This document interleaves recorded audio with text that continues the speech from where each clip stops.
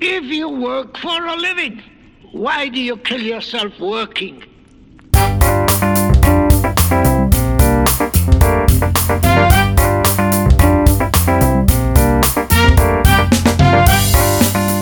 From the Willamette Valley in America's great Pacific Northwest, you are listening to the Earnest Man Show. I'm your host, Earnest Man. Coming to you no matter where, what time, or what place you may be listening in this great, big, beautiful, but sometimes incredibly crazy world we all live in.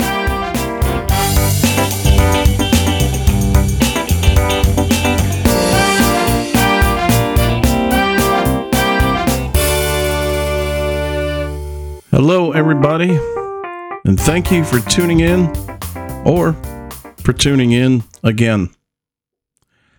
And this is episode number 271, Earnest Truth, an example of how realism can improve your life when bullshit fails.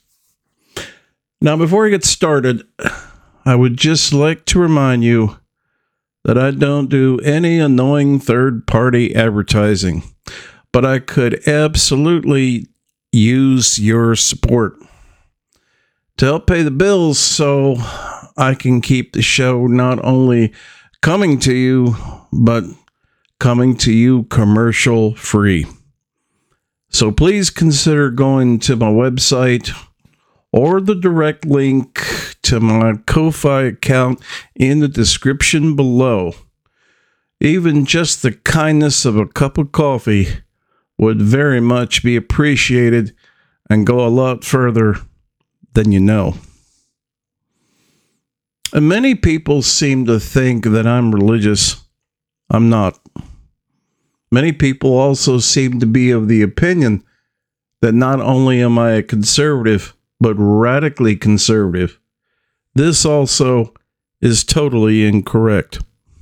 To be honest, what is really strange to me is I simply cannot figure out where the hell they're getting these notions from, so I just wanted to take a moment for some clarification. What I am, as I stated many times in the past, is a realist. But I think maybe this might be where a bit of confusion is coming from, because you see, unfortunately, the term realist has become just a bit too ambiguous. So I'll try to clarify things a bit. A lot of times in just regular conversations, you'll hear that word kicked around. You might hear, for example, "Oh, I could never do that. I'm too much of a realist." Or you might hear, "I feel I have a very realistic expectation, so of course I expect that to happen." These are just two small examples that can confuse people about realism. Realism is a philosophy. It's a way of viewing and interacting with the world.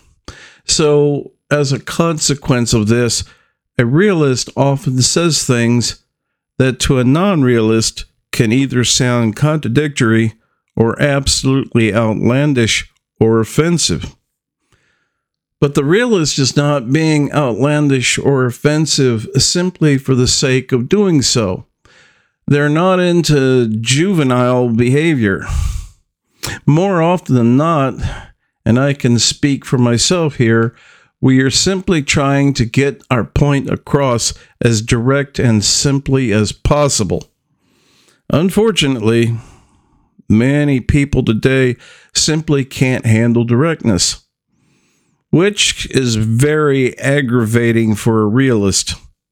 So oftentimes, we have to resort to speaking obliquely, being deliberately ambiguous, or the language veiled, hoping that the listener can figure it out, that they can read between the lines, so to speak. So now that I've said that, let's go into what I wanted to talk about today.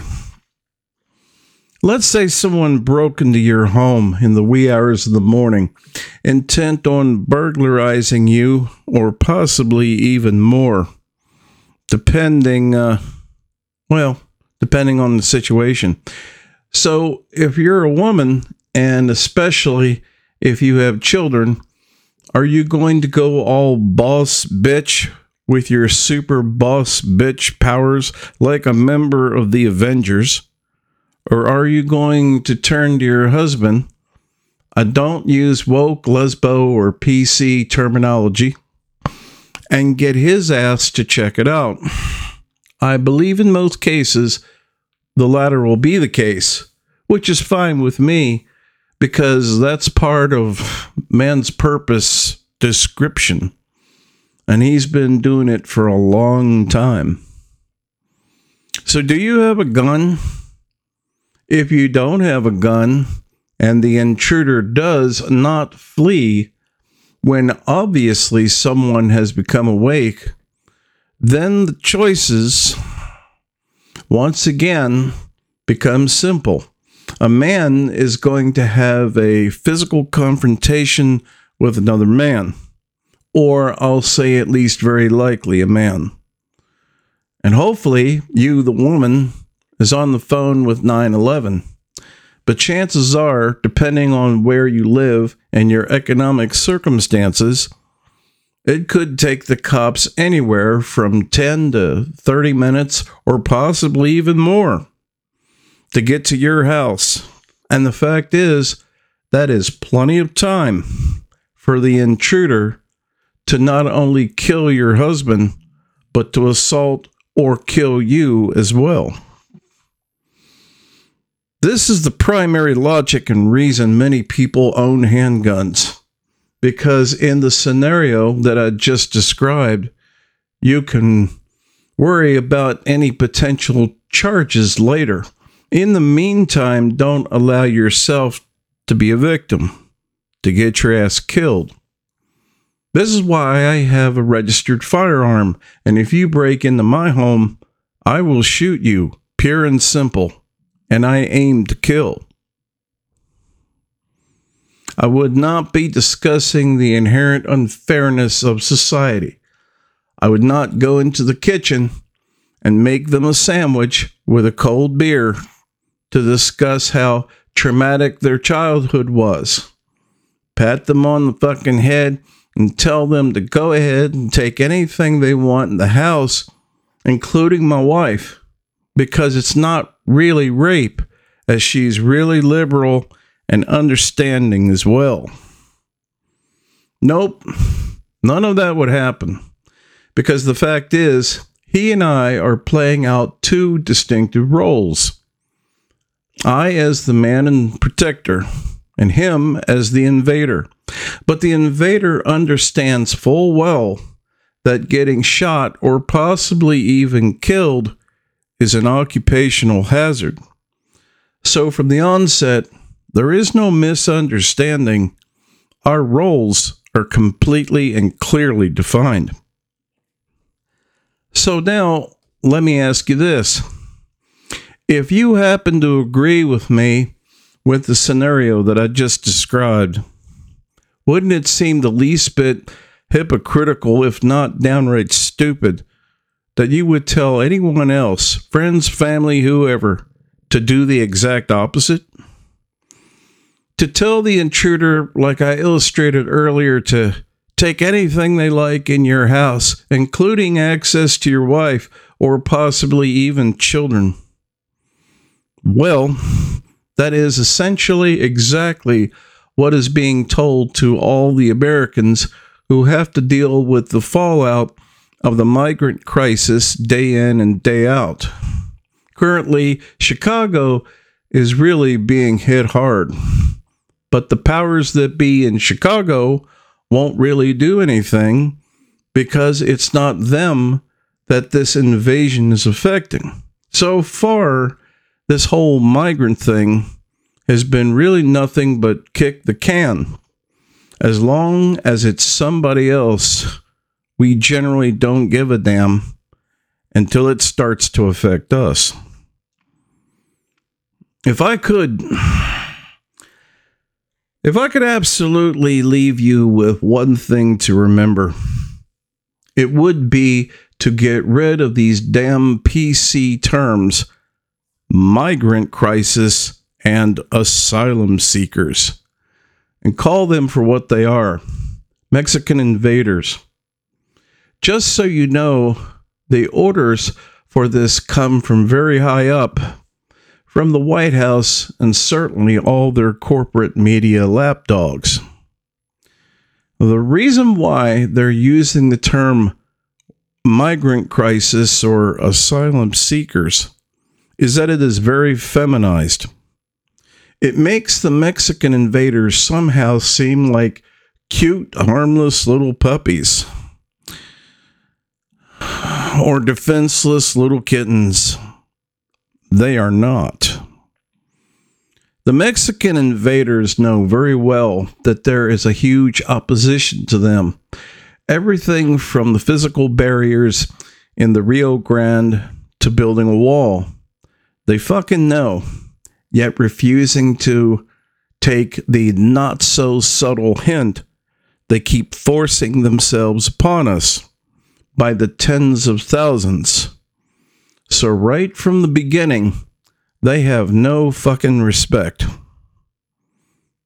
Now, another aspect of realism is that people should be judged mainly by their actions, not their words.